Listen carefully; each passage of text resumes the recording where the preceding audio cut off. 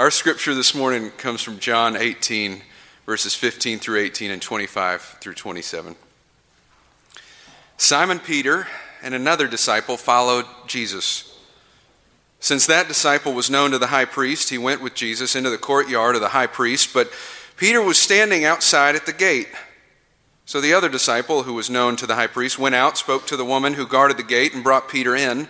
The woman said to Peter, "You are not also one of this man's disciples, are you?" He said, "I am not." Now the slaves and the police had made a charcoal fire because it was cold, and they were standing around it and warming themselves. Peter also was standing with them and warming himself. Now Simon Peter was standing and warming himself. They asked him, "You are not also one of his disciples, are you?" He denied it and said, "I am not." One of the slaves of the high priest, a relative of the man whose ear Peter had cut off, asked, "Did I not see you in the garden with him?" Again, Peter denied it, and at that moment the cock crowed. This is the word of God for us, the people of God. Thanks be to God. Thank you, Andrew. And if you weren't here last week, you missed an incredible sermon from Andrew Chappell. It should be online. You should be able to find it on the website, and I would encourage you to take a look and listen to that sermon, and I promise you'll be blessed. I want to continue this morning with a series of sermons titled, "Were You There?" Once again, my purpose is to help us understand what happened at that time of crucifixion, to view the suffering of our Lord and Savior Jesus Christ through the eyes of some of the folks who were really there. I believe that when we take time to view things through the eyes of other folk, our own understanding is increased. That the passion of Jesus, his suffering and death, is significant to us, is attested to by the four gospel writers who use so much of the space and the time in their gospels to talk about these last days and these last hours of Jesus. So far, we viewed the crucifixion through the eyes of a Roman centurion, a soldier. We named him Marcus. He was in charge of the execution detail. We've looked at things through the eyes of Simon of Cyrene, who was forced to carry the crossbar for a Jesus who was too weak to carry it for himself.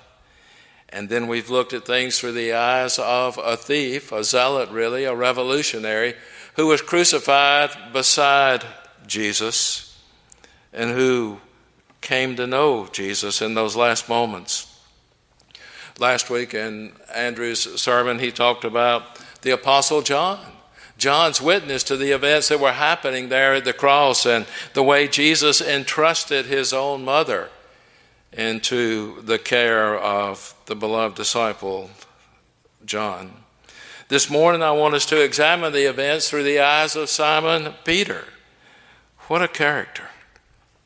Again, I've chosen a letter, to compose a letter in the name of the eyewitness. And the letter is addressed to the Newnan First United Methodist Church, 33 Greenville Street, Newnan, Georgia, 30263. And it begins, "Dear sisters and brothers in Christ, greetings from Simon Peter, an apostle." This is what he wrote. He said, "I welcome this opportunity, especially during this holy season of the church year, to write to you about the suffering of our Lord and Savior, Jesus Christ, and the role I played in it. But first of all, just a little background. The New Testament uses 4 names to refer to me. Least used is the Hebrew name Simeon. The Greek name Simon occurs much more often. The other 2 names that I have been given, Cephas and Peter, are identical in meaning. Both mean rock. Often I'm referred to by the double name of Simon Peter. My father's name was John. In some versions of your scripture, he's referred to as Jonah. Jesus would refer to me now and then by the phrase Simon Bar-Jonah or Simon Bar-John, Simon, son of John. That was a common thing in our day. I was a married man. Paul writes about how I took my wife with me, and he writes in 1 Corinthians when I went on one of my journeys to some of the churches. And you probably remember the episode where Jesus, after teaching and preaching in the synagogue, came over to my house in Capernaum and healed my mother-in-law of an illness. My father's name was John, of course. And then there was my brother Andrew. Andrew and I were partners in a fishing business. Sometimes we are portrayed as just poor fishing folks, but actually we had a fishing business, and we did pretty well, and we kept a lot of folks fed. Speaking of my Andrew, my brother, he's the one who first introduced me to Jesus. Do you remember who first introduced you to our Lord? Was it an individual? Did you learn in your families? Did you learn in your community of faith, in your church, in this church? Is that where you first heard about Jesus, our Lord? Andrew and another fellow were standing by the roadside one day with John the Baptist. You remember him. And Jesus walked by. And John spoke up and declared, "Behold the Lamb of God." Andrew and this other guy who were there heard what was said. They followed after Jesus. Jesus noticed that they were following him, and after a while he turned around and asked them a question, "Who are you looking for?"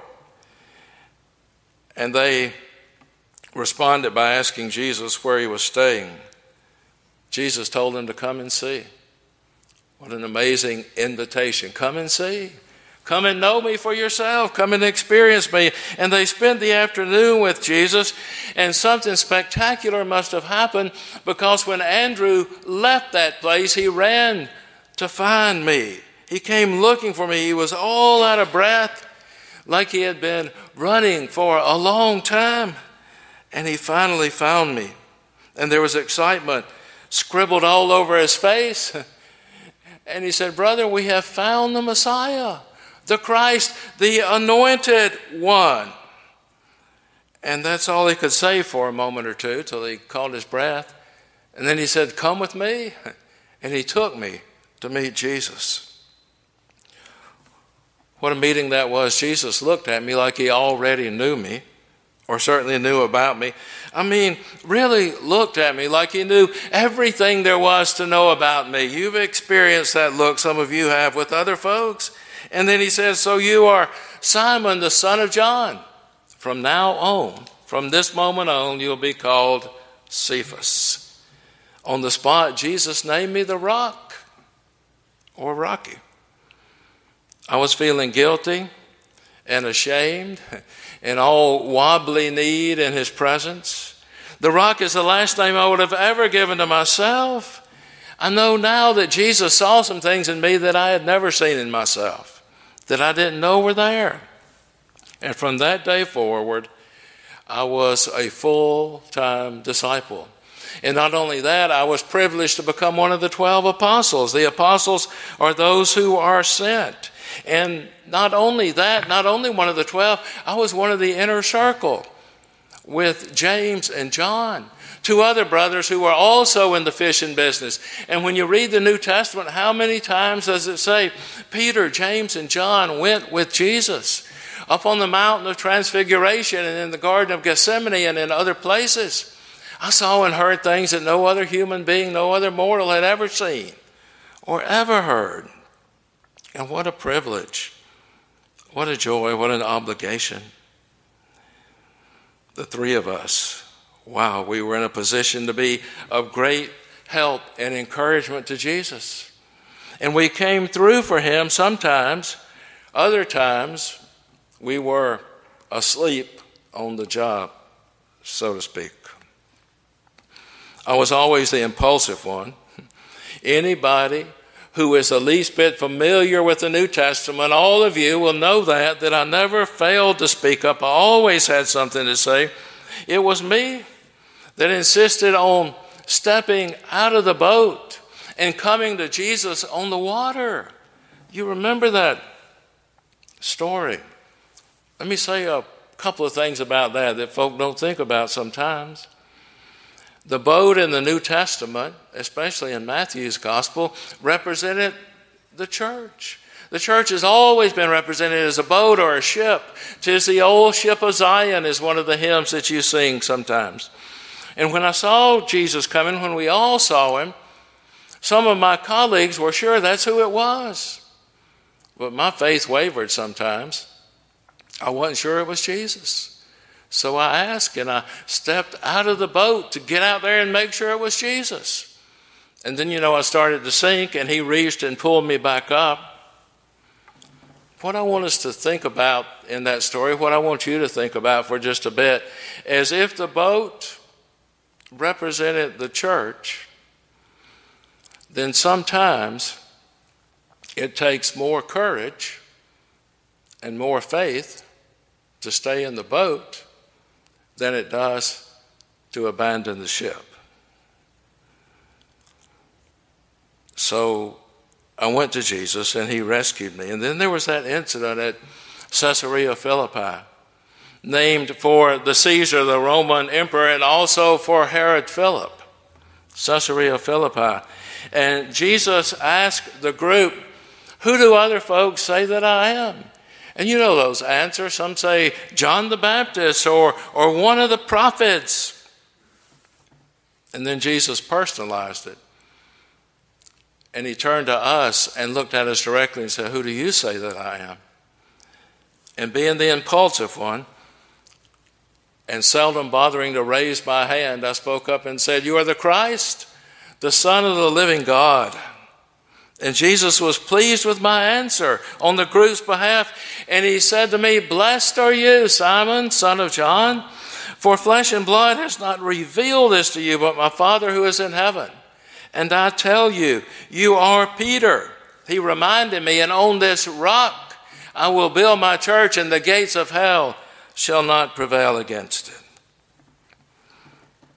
"I'll give you the keys," he said, "to the kingdom of heaven."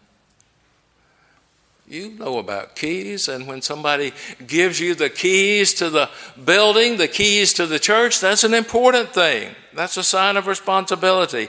"I'll give you the keys to the kingdom of heaven." And it wasn't long after that Jesus started talking about how he must suffer and die at the hands of religious folks. I couldn't believe what I was hearing, that this Jesus, this Christ, this Messiah, or so I believed, and he was going to suffer and die. That's what he was telling us. And I said, "God forbid, Lord, this shall never happen to you." And his response floored me. "Get behind me, Satan," he said to me. "For you're not on the side of God, you're on the side of mortals. You are a hindrance. You are a stumbling block. Step aside. Get behind me." This Jesus I loved, suffering and dying, I couldn't comprehend it. I didn't want to hear it. I didn't believe it, but it happened just as he said it would. There was the triumphal entry on that Sunday, the one that you all have come to call Palm Sunday or Palm Passion Sunday. There was the confrontation with the money changers in the temple. There was a Last Supper. There was the Garden of Gethsemane, where his soul was pressed in that place called the Olive Press. There was the arrest. And then there was my denial. Even now, forgiven as I am, it's so hard to write about this. 3 times. So many things happened 3 times. Let me tell you that back in my day, back in antiquity, writing instruments and tools were not very common. So to say something 3 times was to say that it happened continuously, over and over and over again. 3 times he had called me to follow him. 3 times continuously he had taught me things that no other mortal had ever seen or heard, things that no one else could or would. 3 times. He loved me more than a brother. 3 times I said, "I don't know him." Continuously I kept saying, "I don't know him." And then that rooster crowed. And it sounded like the cheering and hissing of every demon in hell. There's no way to tell how horrible I felt. And at the moment, I thought it was all over. For me, for Jesus, for the whole plan. The next morning, they let him out to crucify him. I kind of hung back in that processional, trying to travel incognito, still being driven more by fear than faith. And when they got to the place of crucifixion, I watched from a safe distance. That is, where no one would see me or recognize me. I remembered those other times that he had looked at me. I didn't want him to see me. I didn't want to meet his eyes at this moment. The night before, when they brought him out of the high priest's house, out through the courtyard of Caiaphas, and taking him to the hall of judgment and justice where the governor Pilate would be. And as he crossed that courtyard, our eyes met. And I was thinking right now about all those times. And I was thinking about that first time our eyes met. And he nicknamed me the Rock. And right now the rock was crumbling. And it was like gravel or sand. Thank God what appeared to be the end wasn't the end. But if I had it to do over, I would have told all three of those folk, yes, I know him, and I'll follow him anywhere, even if it's to a cross of my own. Every day you have the chance to affirm him or to deny him. I hope that you've learned something from my mistake. I hope.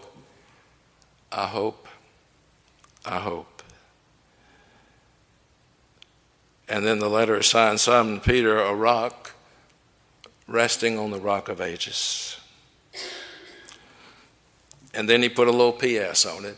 And if you want to check that out, when you get some time, just read through chapter 10 in the book of Acts. Cornelius was a Gentile, a centurion, an army officer for Rome, and he had this vision, and this angel appeared and told him to get over to Joppa, and there was a Peter over there staying with another Simon the tanner. And about that time, I went up on the roof to pray, and I had a vision, and there's a sheet like a curtain lowered, and on the curtain were pictures of all these unclean animals, things that a Jewish guy like me was not supposed to eat or touch. And a voice saying, take and eat. And he said, I can't do that. I said, I can't. It's against my religion. And then later some folks showed up from Cornelius' house. And they said they'd been sent. And they took Peter back. And Peter, me, said, we want you to come back and see Cornelius. And I thought, I can't go into the house of a Gentile. I can't do it. Folks are different. And we're better. And we look down on other folks and we exclude other folks. Sometimes I know that, but we're better. But I went. God sent me in that direction. And I got there. And I went in that house. And Cornelius told me about his prayers. And I told Cornelius about my vision. And that's when I made that statement. Truly, God shows no partiality. And then I started thinking back to that day when he was crucified, that day when he died. And it became clear to me as it never had before. He didn't just die for folks who were like him. He died for the whole world.